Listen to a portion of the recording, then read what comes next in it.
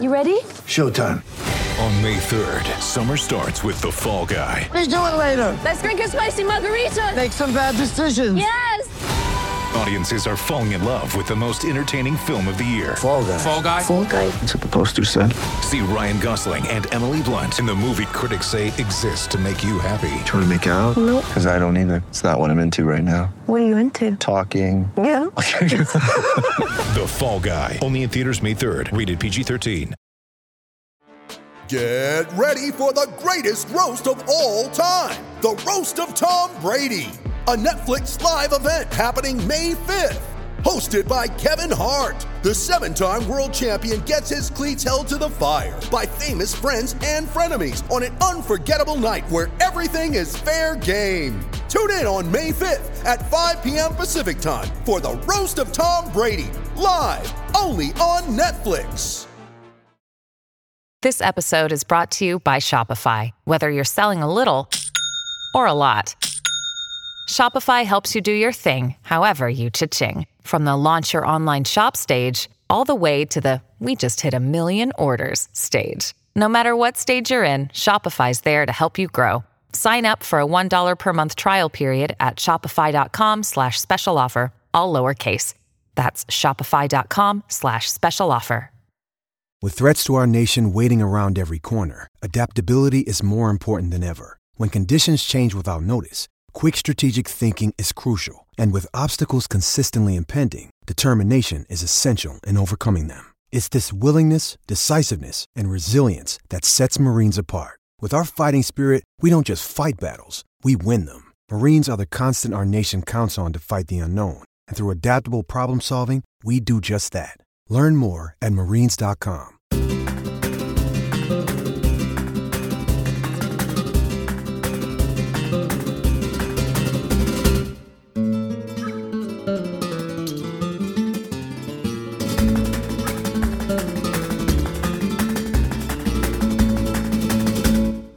Did you see the Antonio Brown tweet from today, by the way? Or the statement? Yeah, I did. That was amazing. You know, absolutely amazing. I mean, you're in the South, Rob. It's, Jesus and football and Sure. Red Rocks. Red Rocks. I'm not sure what that was about. Mina Kimes thought it was like a Wilco reference to their song, Jesus, Etc. Okay. Probably, I guess not. that would require him knowing what that is. I'm fairly certain Antonio Brown has not listened to any Wilco, but I could be wrong. I mean, I don't know what Antonio Brown does. He does some weird stuff, man. I mean, he even had a weird word mark on that thing, which was hilarious. I enjoyed that. The sports memery. Yeah, sports memery. That's right. All right, man. What a guy. What a CT-filled man. It's like me saying my biggest regret is that I never get to see myself podcast. I don't want to see that of myself. I don't like hearing the sound of my own voice, honestly. I don't either. Like, every time I play these back, I think, God, I sound so nasally. I can't listen to it. But I also don't want to see myself because I'm, like, squatting on my couch, like, just in a tank top talking to my computer. Like, I look like a freak. Oh, that's awesome. Yeah. But, good for Antonio Brown for getting that out there. I guess he's not signed, is he? I don't think he is. He got released. Yeah. I doubt anyone's stupid enough to pick him up. Have you met the Jacksonville Jaguars? Maybe. They would seem like a good option. They just kind of popped into my head. But all the Jesus at Red Rocks memes are just killing me. Jesus at Red Rocks. Absolutely killing me. There was one with like a hip-hop album cover with the parental advisory sticker in the bottom right corner. Good. Excellent. Excellent work. Awesome content. Excellent work. He never fails to deliver. No, I mean, I'm terminally online and poisoned by this app, but it does deliver. It does entertain me. There's some good stuff. And then there's some really bad stuff that we'll just ignore. We'll leave that to one side. That's why we have mute and block features. It comes in handy. All right, man. Or if you're on private, you can just unfollow people, which is what I do. Yeah. Oh, yes. Yeah, because you have that private account. Yeah, man. All right. Well, since we're here, Rob, let's talk a little Atletico. Let's do it. Preseason's done, man. The season itself begins. Well, La Liga actually starts on Friday. Atletico don't play till Monday when they travel the short trek to the Coliseum Alfonso Perez to take on Getafe to open the 2022-23 season. Atleti completed an unbeaten, perfect preseason, Rob. 4 wins from 4, 13 goals scored, 1 against. How much preseason did you watch? Absolutely none. I watched no preseason game of any club whatsoever. I think the closest, I saw all the goals afterwards. I'll watch the highlights, but the closest I got to following it was I still have the notifications on my phone when they score, and I was like, hell yeah. Morata's doing what right now? That's right. That was my main reaction. Madrid have Benzema, Barcelona have Lewandowski if they can register him. Okay, that's impressive. But at Atletico, Rob, we have Alvaro Morata. Alvaro Morata, the guy we've always wanted. That's right. Always been big fans of his on the program. We welcome him back with open arms. That's right. I have never had an unkind word or thought about Alvaro Morata's style of play. He will score some goals. Some amount of goals. Some amount of goals. Likely less than 15. So he is set to stay, Rob. That's probably a perfect place to start the pod as we talk about some preseason thoughts and observations so much as we have them. Morata led all Atleti players in goals this preseason with 4 of them, including the hat trick to close things out against his old team, Juve. That's quite the hat trick, though, Rob. Against the team that's been trying to sign him the entire summer, he goes and drops a hat trick on him in a rescheduled friendly at their training facility.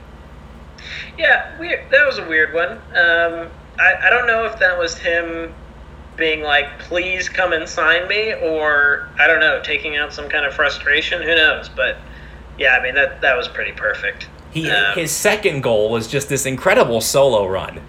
Yeah. And he cuts outside of the defender to slot it in for his second goal of the half. And that was moments after João Felix missed a penalty.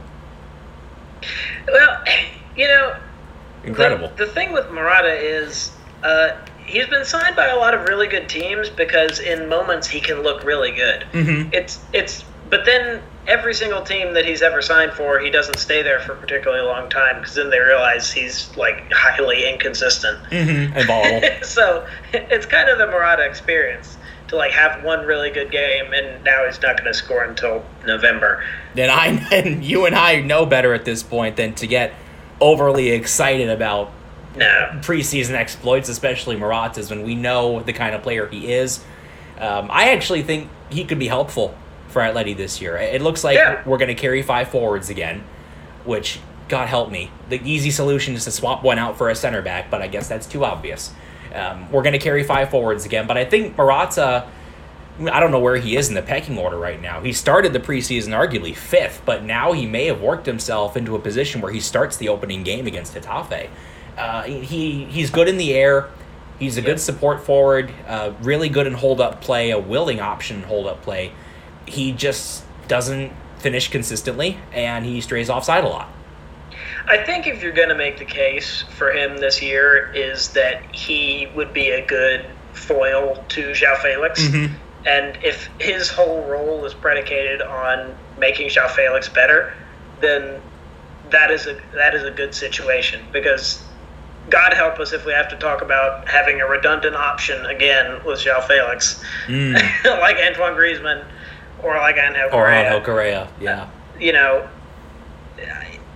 He at least offers something different, which I think is worthwhile and potentially helpful, because I don't know that you think this, but I feel fairly confident that you do, that this is the João Felix goes nuclear season. I do think this. If Morata is the guy to facilitate that, then I could see that. Mm-hmm. I do want to talk about that momentarily, because I 100% believe this will be João Felix's year, where he becomes one of the best players in Europe. Same. And there aren't that many great roles for Morata because he's a really weird player.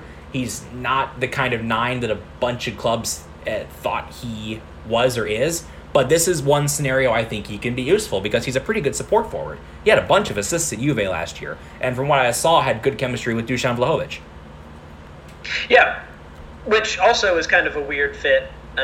But I think for a guy like João Felix, I think those two, if they can form a good combination, I think they're two very different skill sets. Could work pretty well together.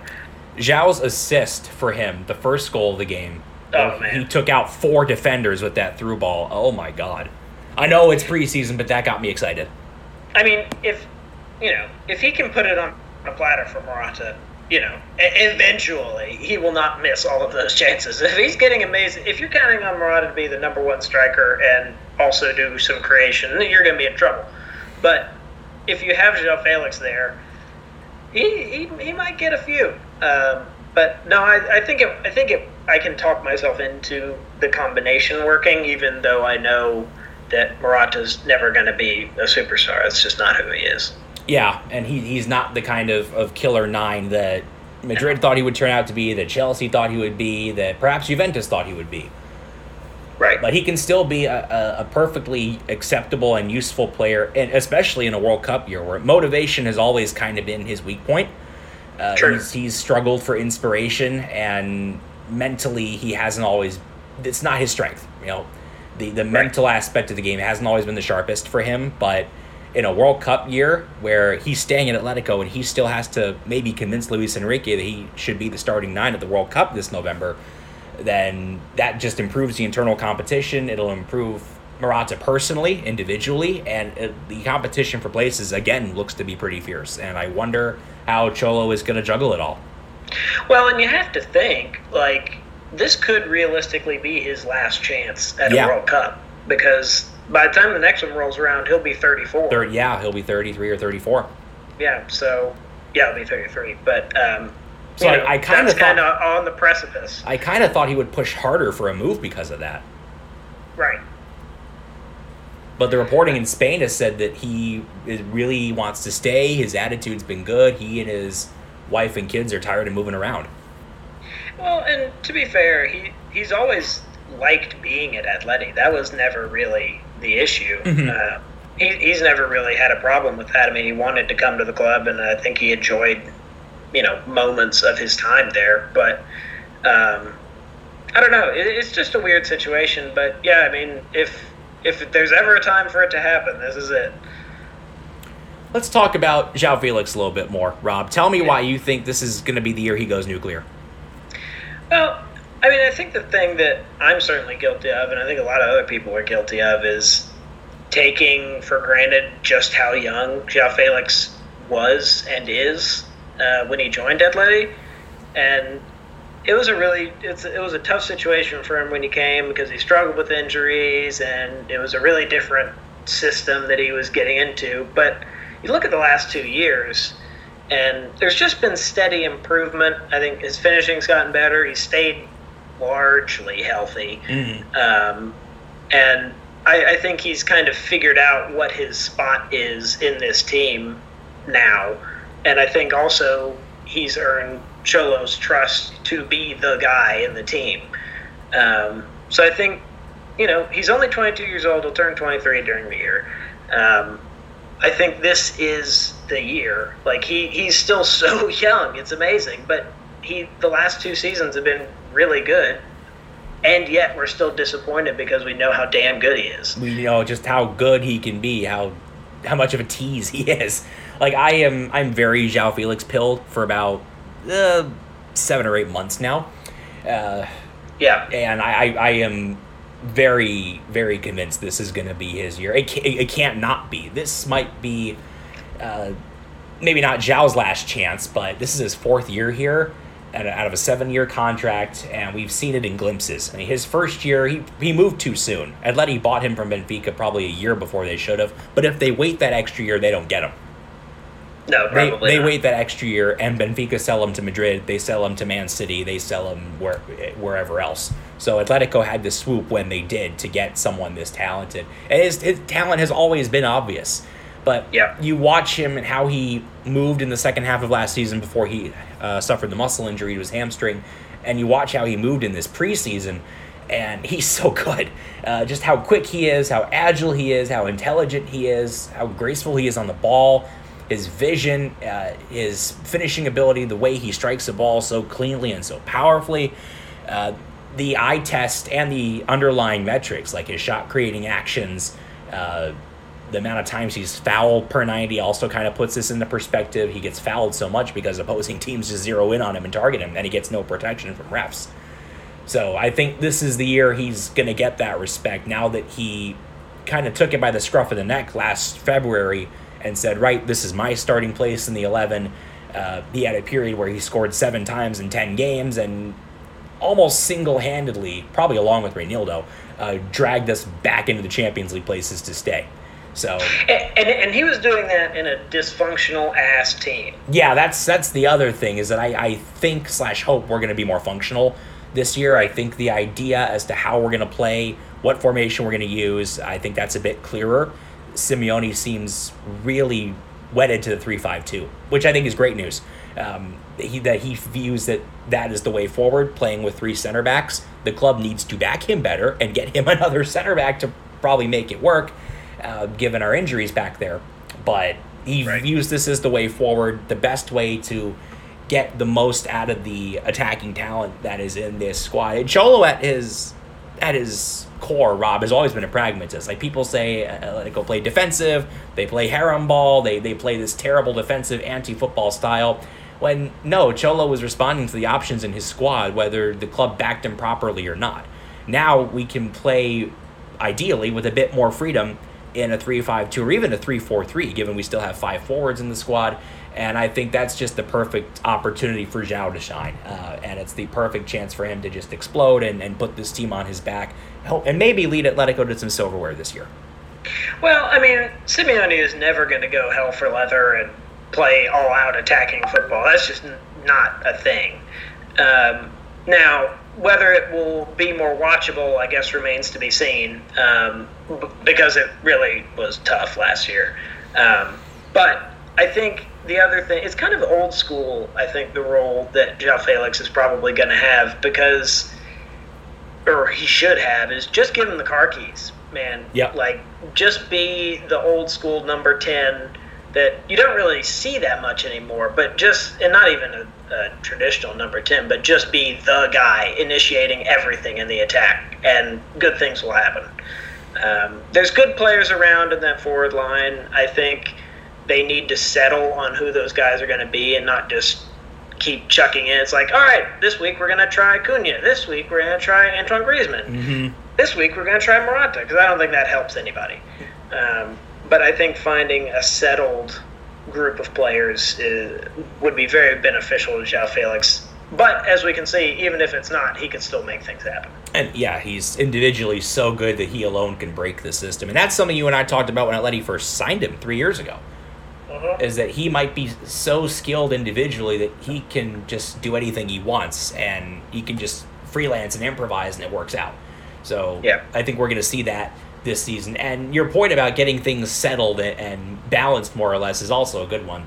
I think someone could look at this squad and say, wow, Atletico only made 3 signings this summer, and one of them has been loaned out to Valencia, Samuel Lino. The other 2 are here. One of them is a 33-year-old pivot coming off an Achilles injury a year and a half ago. And the other is an exciting young wingback who's Argentina's starter at that position, but is unproven at the top level. Yeah. So I think the glass half full is, okay, Atletico didn't, at least as far as we know, there's still a few weeks left in the window, and there have been the Renan Lodi rumors today.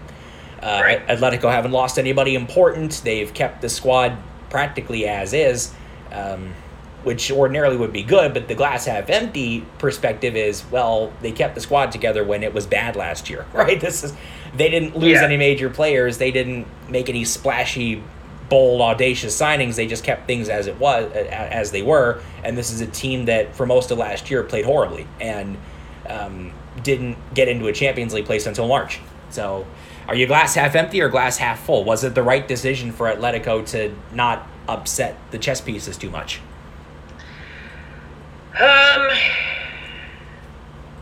I mean, I would lean empty, but on the basis that I think there wasn't much room to work with. Like, obviously, I wish that we were in a scenario that the squad could be backed more than it was. But I think with a lot of these guys, there was just no room to move them. Like, Atleti sold nobody for any amount of money this summer,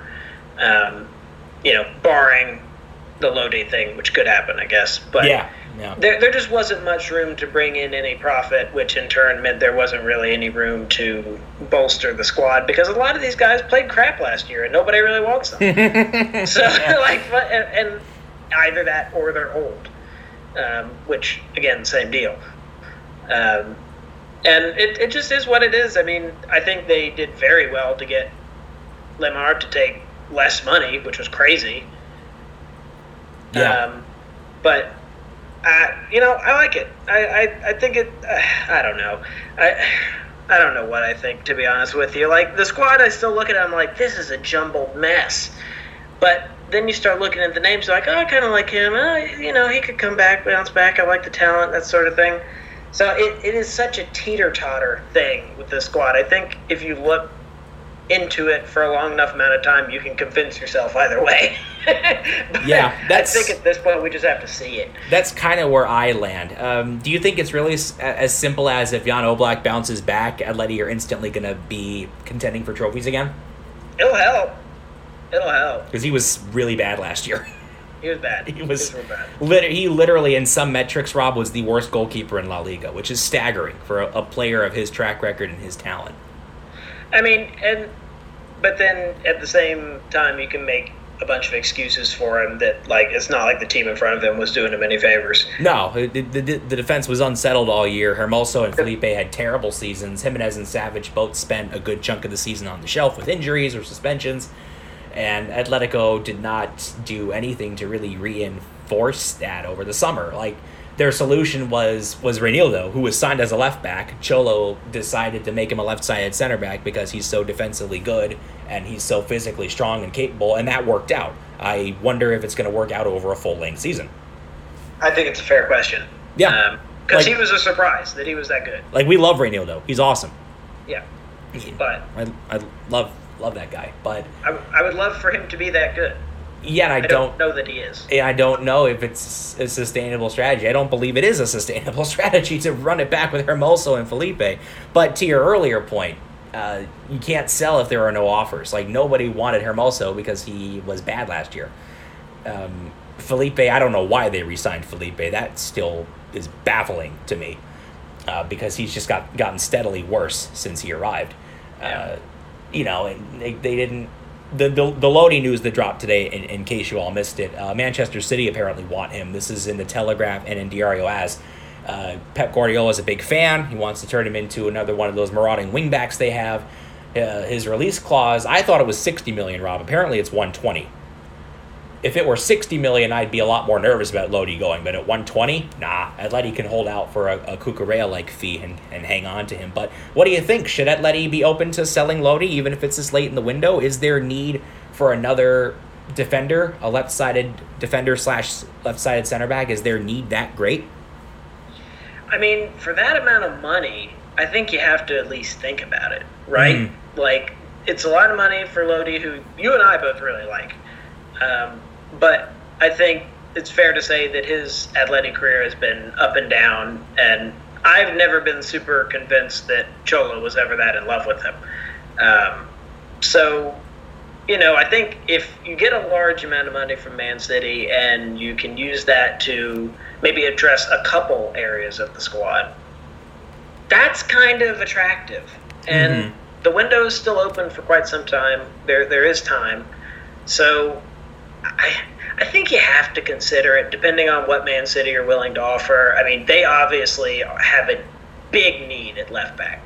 Like, they sold Zinchenko, they failed to get Cucurella, and they're going to sign the dude from Anderlecht, who's, okay, sure, that guy's not going to start for Man City. That's not a real thing. Like, they need, like, a real left back. I would be surprised if they didn't sign one. And I think Lodi actually makes a lot of sense in a Pep Guardiola team. I think that would probably serve him quite well. But I think you got to think about it. Like, I love him, but for, we're talking 60, 70 million euros, I would think about it. Like, if City weren't going to go over 40 million for Cucurella, Sure. why would they go to 60 or 70 for Lodi? Is Cucurella is he better than Renan Lodi? For the fee Chelsea paid for him, no. Like, Chelsea paid a ridiculous fee for him. Like, I like Marc Cucurella a lot. There was a time I wanted Atletico to sign him pretty badly, but they spent how much on him? Like, they spent 60 million quid on him? Right. With add-ons? Oh, my God. Like, I like him as a player, but that's an obscene amount of money. It's an insane amount of money. He had one very good year at Brighton, and he was good at Getafe for 1 year before that. He's the same age as Lodi. We've seen Lodi perform at a higher level. In the Champions League, yeah. In the Champions League for 3 years at Atletico, and be largely good. But also, I think in the context of he would be asked to do less defensively in a Pep team, which I think would benefit him. Yeah. I think you can sort of see where the logic is there. And if you can bring me a center back of guarantees, quote unquote, then sure, for 60 to 70 million, sure, I would part with Lodi, but I still like him a lot. I still think he's a very talented player, and I think he's also a pretty big breakout candidate. If Reinildo can consistently clean up the defensive messes he leaves behind, then I think Lodi could really stake his place in this team. But there's a lot of competition for places, Rob. And I think that's one of the positives that I'm looking at, is that not only do Atletico and Simeone seem more sure of the system and the style they want to play, but with Morata and Saul coming back, at least for Morata, Saul, we can't really say. We need to see him in live game action. That isn't the preseason. But, the competition for places, we have basically, if you include Griezmann, 8 midfielders fighting for 3 places. We've got, at right back, Molina, Vaz, Llorente, hopefully not very often. On the left side, Carrasco, Saul, Lodi, Reinildo. And I wrote about the midfield earlier this week, in that you could play Griezmann as an interior, Lemar can play as a central midfielder in a midfield 3. You have DePaul, you have Koke, Kondogbia, and Witsel will be fighting for time there. Like, the competition for places is pretty intense, and hopefully it creates a healthier, I guess, environment, atmosphere, and then leads to a better season.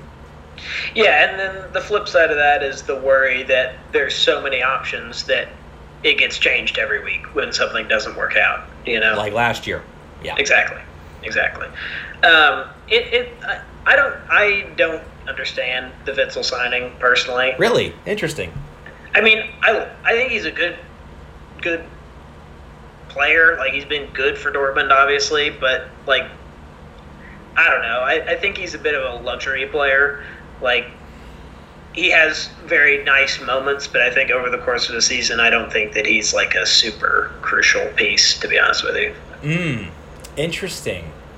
Yeah, there's been a lot of praise for him on social media throughout the preseason, and I wasn't initially very excited by this signing, because Atletico were linked with Boubacar Kamara, who ended up going to Aston Villa, God knows why, a couple other guys, and then they just, like, on a Saturday morning out of nowhere, they said, reports from Belgium were like, they're going to sign Axel Witsel. Like, holy cow.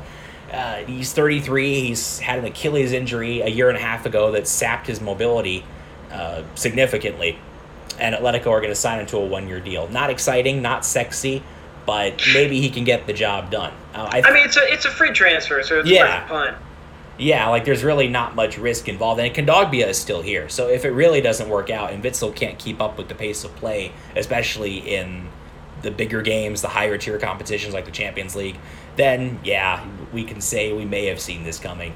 But I really do wonder if the solution for Atleti's center back problem is just that Simeone is going to stick Witsel back there, because he doesn't have as much mobility, but his vision and reading of the game are still really good. He was well over 90% passing accuracy at Borussia Dortmund last year, well over 90, even 100%, at least once this preseason. I think he completed every one of his passes. I'd have to double check that. But we're talking like Rodri level accuracy, like 95% or better, which we haven't had a midfielder or a deep lying anchor, a deep lying 5 with that kind of vision and that kind of ability to break up play since Thiago, maybe. If it all works out at its best, we're getting a new Thiago. Yeah, I think we just have to wait and see. Yeah. Because the role could differ. You know, what he looks like physically could swing a lot, but it's just a weird team. It's a weird group of players that you could talk yourself into or out of. And that's kind of what I've been doing. I've been vacillating on it for weeks, but we just have to see how it looks when the actual games begin. A question I got for you from our WhatsApp group, the Colchonero group chat on WhatsApp. You can sign up on patreon.com by joining the $10 tier.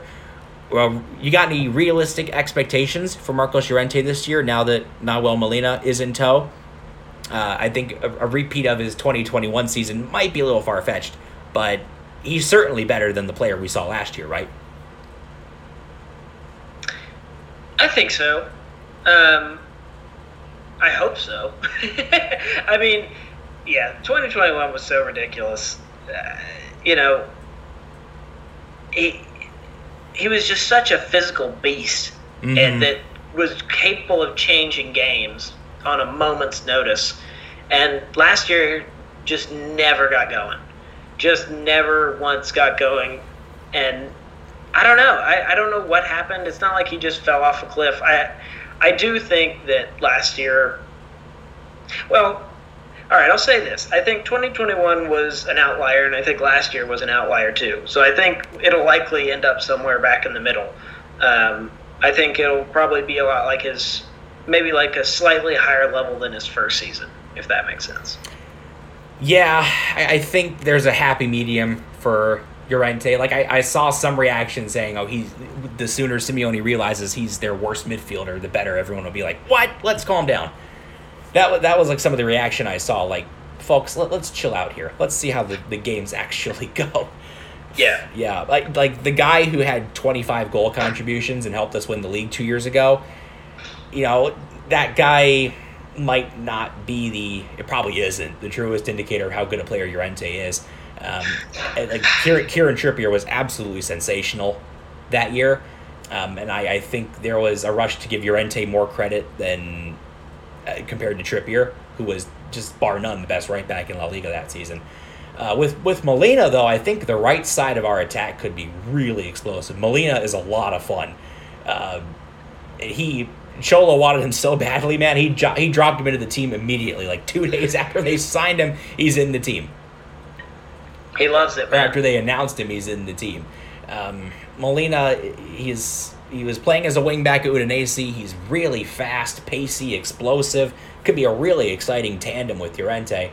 I just wonder how he's going to hold up defensively, especially because he hasn't really played at the highest level. No disrespect whatsoever to Udinese, but that's a mid-table Serie A side.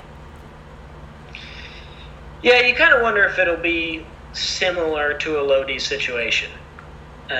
Like, you love what he does going forward, but then in a Simeone team, maybe he gets a little bit more exposed.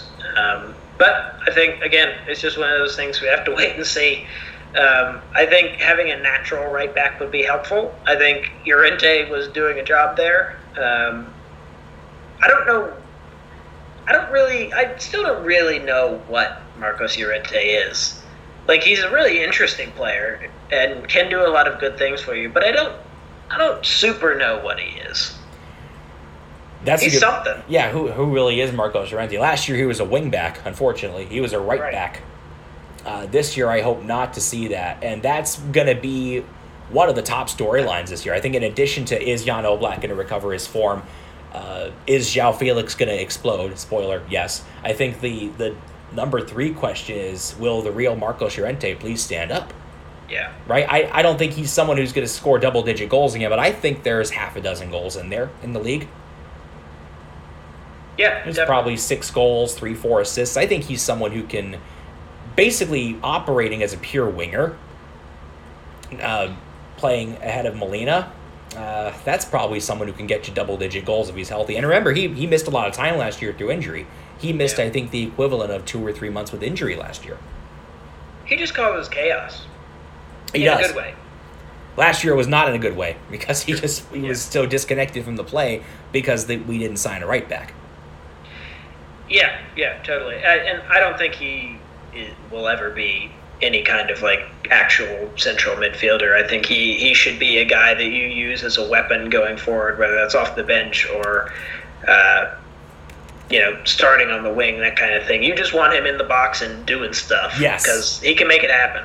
I think he should, if we play in a 3-4-3 or a 4-3-3 type formation, he should be a forward. He should play on the right side of that forward three.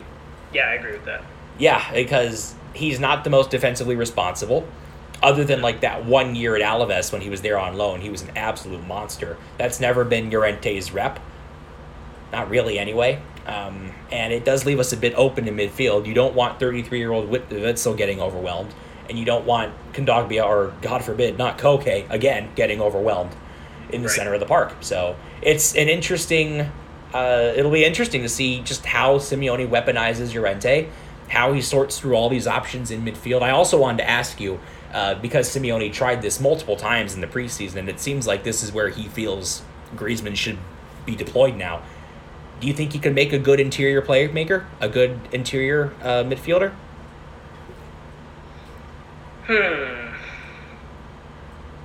I can't say that I didn't watch the preseason games that closely, so I didn't see what he looked like there. Make like a vision board, Rob. A vision board. Mentally project it.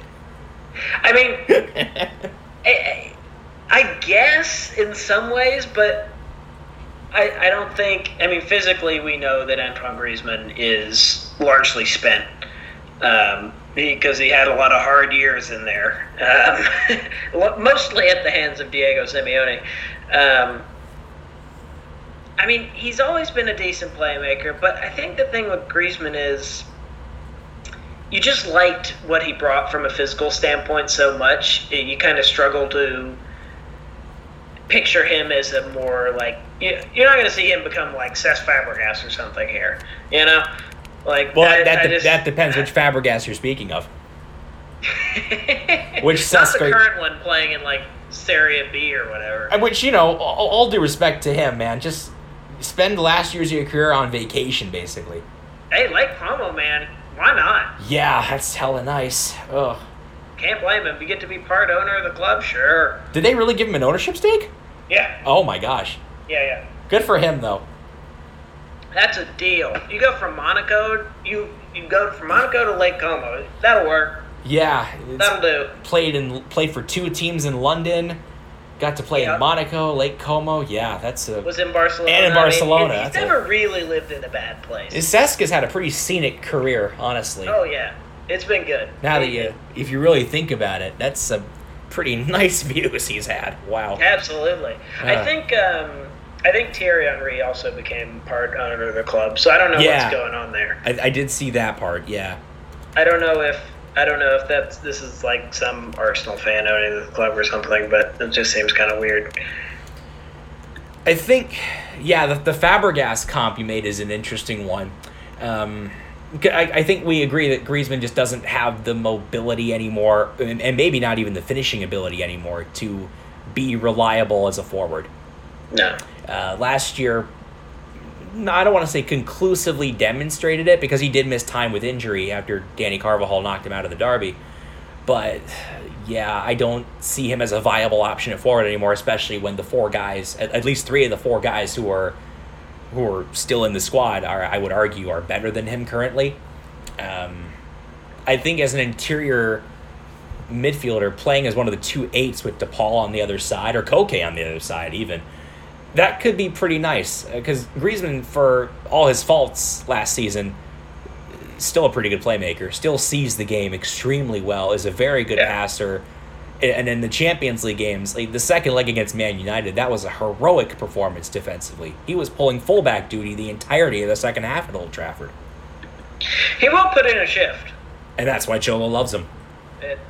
Absolutely. That's all you have to do. Really. And I think you and I agree that's not worth paying Barca $40 million next year, but that's the way it goes. That's the decision the club made, and we'll see how it works. But I like the idea, honestly, of putting Griezmann in midfield. That kind of removes the 5 forward problem that we had last year. It just creates another one in midfield, but I like the competition. We mentioned Lamar earlier, and that contract extension, I'm not sure I'd call it a stroke of genius, but it was a pleasant surprise. And he's going to get his money. He's just spreading it out. Instead of a 2-year extension, it's a 4-year extension. But he's one of those guys like Lodi too, that I would have been okay if he had left for a good fee, but I'm also kind of glad he's staying. I think Lemah's a really good player, even though he's weird in that I think he can be replaceable as well. Totally. I mean, I think we've seen him at his best now, which for a long time was like, what the hell is this guy that we signed for all this money? Like, what are we doing here? But then, 2 years ago, it was like, oh, this is the real Tomo Lemah. And he was amazing. But I don't know. I like him as a player. I think it would be interesting to see where he fits in again, because we've seen what makes him successful. And I'm glad that I think it was important that he stuck around, because I think he's useful, and I think he understands what Simeone's trying to do now, and has kind of found his spot in the team. And it's a pretty incredible turnaround from where he was his first 2 years and where he is now. When he's healthy, I think he's genuinely our best playmaker. He was lost his first 2 years. His first year was up and down. His second year, he just a disaster. Didn't look like he belonged in this team at this level at all. And Simeone publicly aired frustrations with him, and there were reports that Lemah wanted to leave, that the club put him in the shop window. But no, he stayed. He gutted it out. Simeone gave him another chance, and he ran with it. And now look at him. I'm really happy for him. And he's a guy that a lot of fans, including me, regrettably, dumped on a little bit. But he stayed, and he made the most of that situation, and I'm happy for him. Oh, totally. Yeah, no, you can't help but love the story with him. Mm-hmm. Yeah, he's been great. Some smartass on the Into the Calderon account tweeted me, like, when I said something about how Lemah's renewal helped us register Molina and Witsel, and this guy tweeted # the Barca way, when it's not even remotely the same situation. Yeah, we're not publicly incensing violence against Tomo Lemah like they are with Frankie de Jong. Oh my God, that poor guy. I actually feel bad for a Barca player. Oh my God. I do too, man. And they're doing the same to Braithwaite too. Yeah, I mean, like, what are we doing here? You're shaming them and getting your fans to spit abuse at them because they aren't taking less money? They just want the money that's owed to them. Yeah. Through their contract. The terms stipulated in their contracts. They just want to be like, I'm not going to turn down €17 million a year and a life in Barcelona. Why should Frankie de Jong? Why should Martin Braithwaite? Why should Samuel Umtiti? Absolutely. Why should any of these guys leave? Like, no, it's not the current board's fault. It's the old board's fault, but it's your mess. You need to deal with it in a responsible and ethical way, and that is my biggest problem with what Barcelona have done this summer. Like, is it going to be good for the league in the sense that it brings in revenue and eyeballs and an audience? Sure, but I think it's reprehensible what Barca have done this summer. Absolutely atrocious. Yeah, no, it's horrible. Like, I think it's just galling what they have done and how they have done it. And the type of abuse that the current board has actually engendered, the venom that is being spewed toward de Jong and Braithwaite and all the other players who won't play nice and cut their salaries or leave. They don't have to cut their salaries and leave. They can stay and collect their salaries. They should. Well, and it's been such an obviously orchestrated media campaign as well. Yeah, the Barcelona media. The stories coming out not only just about these players and their, refusal or illegal contracts or whatever kind of shit Barcelona want to say, but then these, like, New York Times ran a profile of Laporta. Yeah, washing his image. But we'll spend our way out of this. It's like, what are we doing? That spending our way out of it. That's one way to look at it. The other way to look at it is it's 3 years from now, Barca will be in the same position they were in during the pandemic. Right. Which if not worse. Which we're still in, by the way. I think people forget we're still in a pandemic. Like, anytime I go to eat out, like I went to Chipotle the other day, and I'm the only person in the entire Chipotle wearing my mask. Yeah, that's not surprising. I mean, come on. I know we have some crazy people in Arizona, but come on, man. I think it's just gotten to a point where people don't care. I know. It's just, you're not going to be able to win that fight anymore. I know. And, like, I'm going on a couple of trips later this year, so I'm going to be on an airplane and in an airport where other people aren't wearing their masks, and I understand the flights are long, people get upset. So, I'm with you. I think we're all tired of this, but anyway, of course. I'll save the COVID rant for another time. Yeah, I mean, the thing with Barcelona, it's like, we understand that you are a very high-profile and historic club and all this, and it's not the current board's fault, but still, you have to bear this burden. And signing a bunch of really expensive players and selling off all your media assets and twerking in the streets of Barcelona, like, is this really the way you want to handle this situation? Like, you famously and love to tell everybody how good your academy is. Why don't you just save some money and just use your academy players? No, God forbid. Their academy is so bad now, they're saying Ronald Araujo is made in La Masia. Exactly. When they bought him They're selling dudes to LA Galaxy, like, right. Oh, this dude, straight from the academy. You saw they let Ricky Puig go, right? And, like, in his intro video with LA Galaxy, he's like, "What's up, cheese?" Yeah.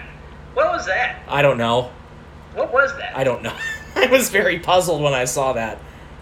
It's also weird that a 22-year-old that came through Barcelona's academy went to the Los Angeles Galaxy. Like, yeah, man, right on. It's good for MLS, right? We're getting some young talent in America. I guess. I guess. Who do you think, just without looking? Yeah. Who do you think is the, like, best player for LA Galaxy? Do you have any idea? That would require me knowing anyone on the LA Galaxy roster, which I don't. Is Chicharito there? Yeah, it's still Chicharito. There's one. But that feels really sad. In the year 2022, it's Chicharito. And I only know this because I saw an Instagram reel yesterday where a reporter asked him about the situation at Man United, which is hilarious. He played there once. Yeah, and he just said some very actually thoughtful comments about how Sir Alex Ferguson is long gone and they need to stop living in the past. Oh, actually, you know what? Excuse me. I misspoke. The best player for the Galaxy is Douglas Costa. That's where Douglas Costa is? Douglas Costa. Oh, my yes. gosh. Yeah, wow. Remember him? He played for some big clubs. Oh, my gosh. He must have signed there a couple of years ago, right? Looks like he joined in February of this year. It feels like a couple of years ago. This has been a long year. It has been a long year in your defense. It's been a long couple of years. Time has been kind of blurred during the pandemic. Yeah, Douglas Costa. How about that? Wow. Yeah. Good luck, Ricky Puig. I am not an MLS expert. I think I'm showing MLS that right sucks, now. Dude. MLS sucks. Well, you're an Atlanta United aficionado, Rob. Oh, yeah, I love them. They're great. Well, but I probably should. Well, let's just say, like, I know a guy who's an Atlanta United fan who claims that the two clubs that he supports are Manchester United and Atlanta United, and the reason he's a Man United fan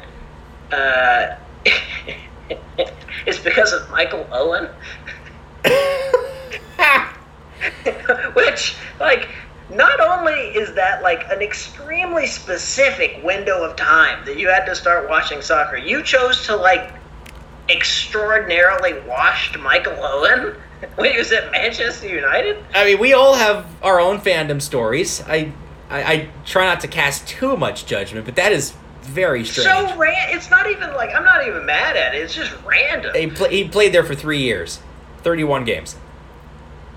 Yeah, that's not... He won the Ballon d'Or at Liverpool. Like, yeah.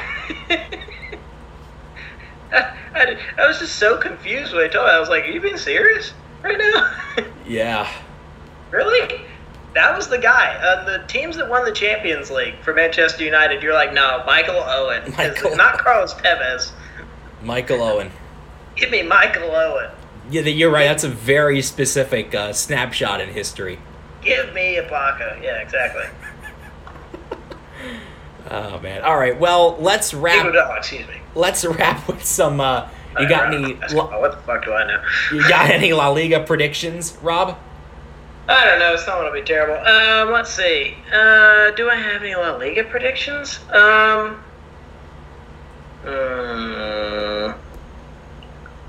Like, where do you think Atleti finish? Let's start there. I mean, third probably. Third. Yeah.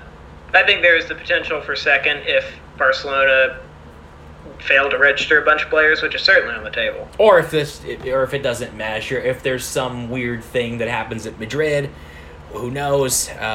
It's been known to happen at Madrid before, but I think they're very strong. I think we could be. They're so good. We could be a very good third place team, but we'll be a third place team. I think more than likely we will be. I don't think Sevilla will finish in the top 4. I don't think it'll be especially close for them either. I have them finishing 7th, and someone just unloaded on me the other day for saying that. Well, I saw that. They lost their 2 starting center backs, and their solution was to sign Isco, who hasn't been, no disrespect, but he hasn't been good in years.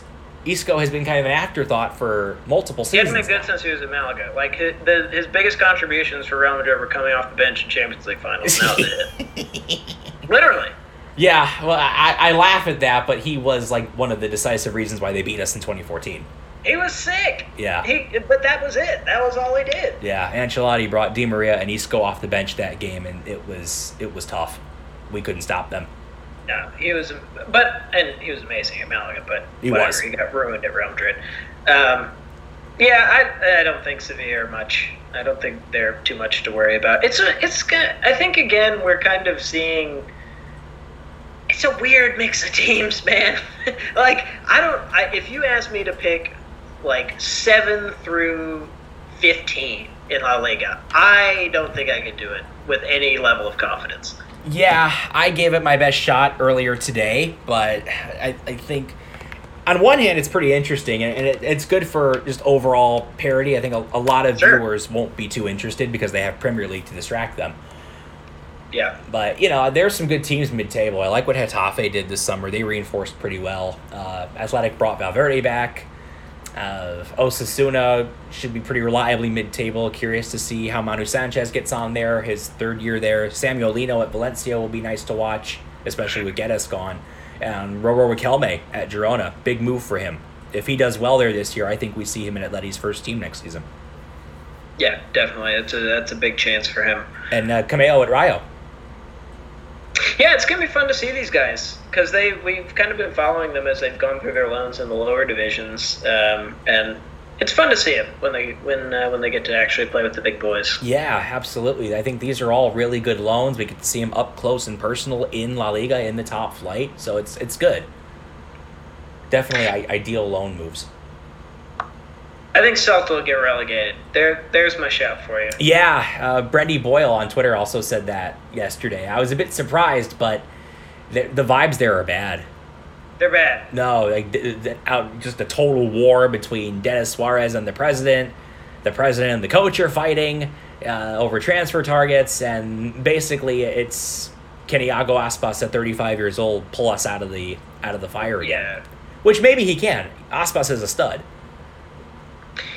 But, by the way, you failed to say Denis Suarez's full name, which is Arsenal legend. You're right. Suarez. Arsenal legend Denis Suarez. Arsenal legend. He might prefer to be at Arsenal right about now. I'll never forget those 6 games. Never, as long as I live. They're bad. I think they're going to be real bad.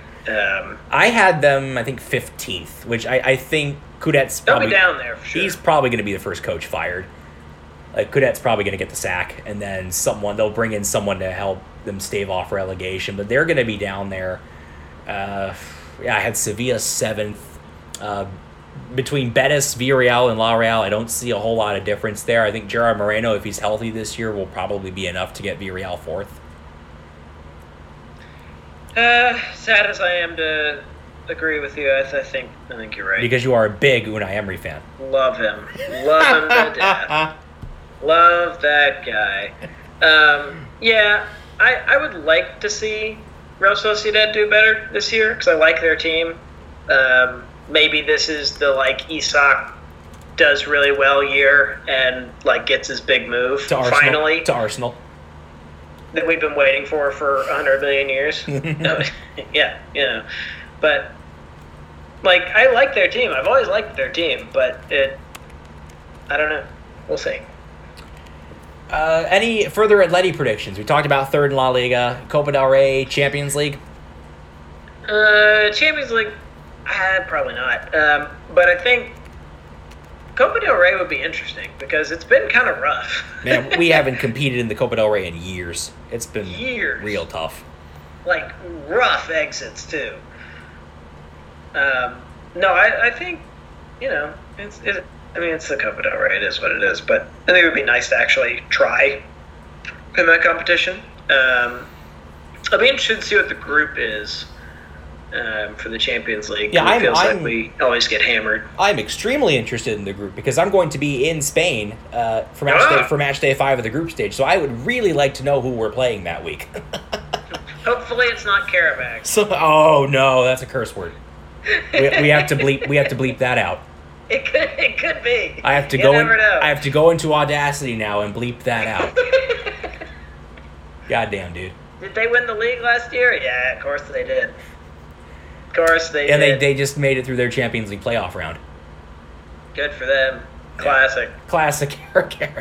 Those classic guys. We love them. I give them credit for helping us win the Europa League. They did do that. Because without those 2 games that year, we don't drop into the Europa League. Yeah. Oh, absolutely. So in a weird way, we like Karabakh. Yeah, I guess. Man, I don't think I can pronounce any player's name in their team. It's rough. And it's mostly Eastern European and like specifically mostly Azerbaijani or Armenian. Well, not Armenian. They don't get along. Yeah, I don't think that would go. Oh, that's geopolitics corner. They do have a Georgian though. Shout out. Yeah, they get along with Georgia, don't they? I don't know. Maybe. Yeah, I'm not going to venture into geopolitical territory. Not my Georgian. No, that's right. Not your dogs. The other ones. Not your dogs. Not the dogs. Not them. Not them. I don't think we want their footballers. I don't think they can play middle linebacker. Just a guess. Defensive lineman in the SEC. Yeah, that might be tough. I actually mentioned this to Rob before we went on the air, but I want to mention it again because it's so damn funny. The LSU Tigers football team is charging fans almost $14,000 to tailgate this season, which is... Well, and it says something about how sick my SEC brain is. I was like, it sounds like you get a lot for your money there. Yeah, because they have the ice chests and the TV. You get 2 coolers? And the table setup and the bellhop service. And you, Rob, Southern man you are, like, yeah, that's a pretty good deal, if I do say so myself. Do you get a free koozie? If so, I'm in.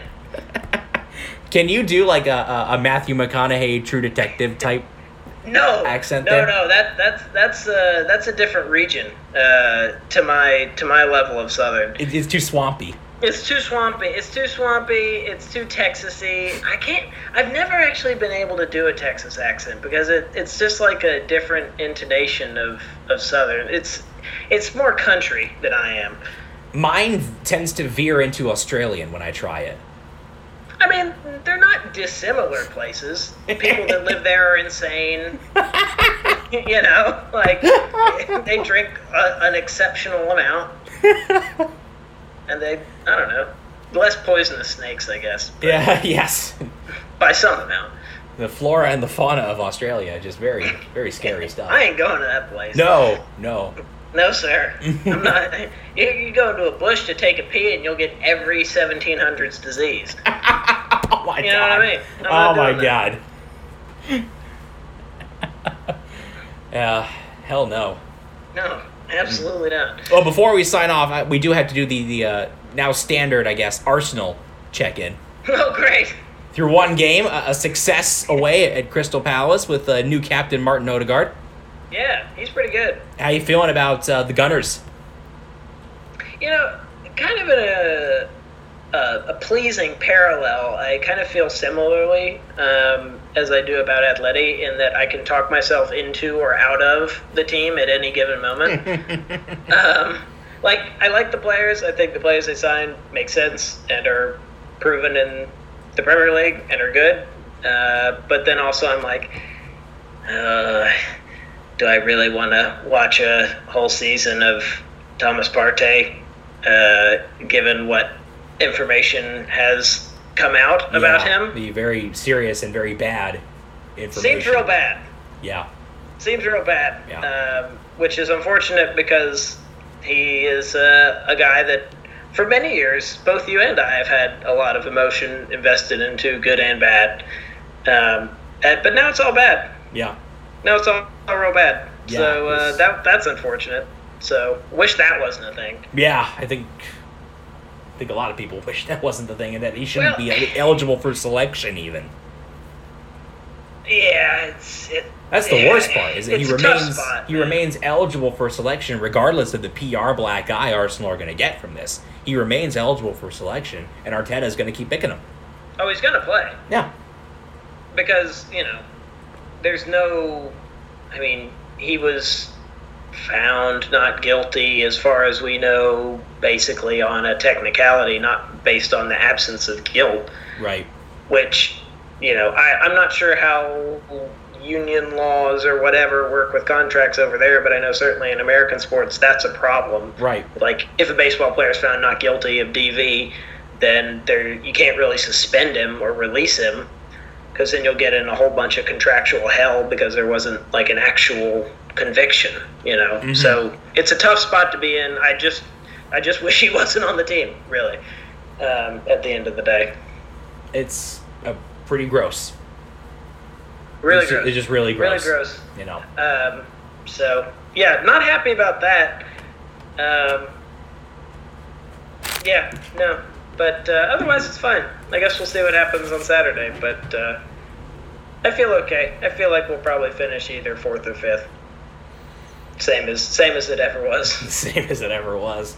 Same as it ever was. Yeah. Never really changes. Finishing outside of the Champions League places would be karmic for the Thomas Partey situation, probably.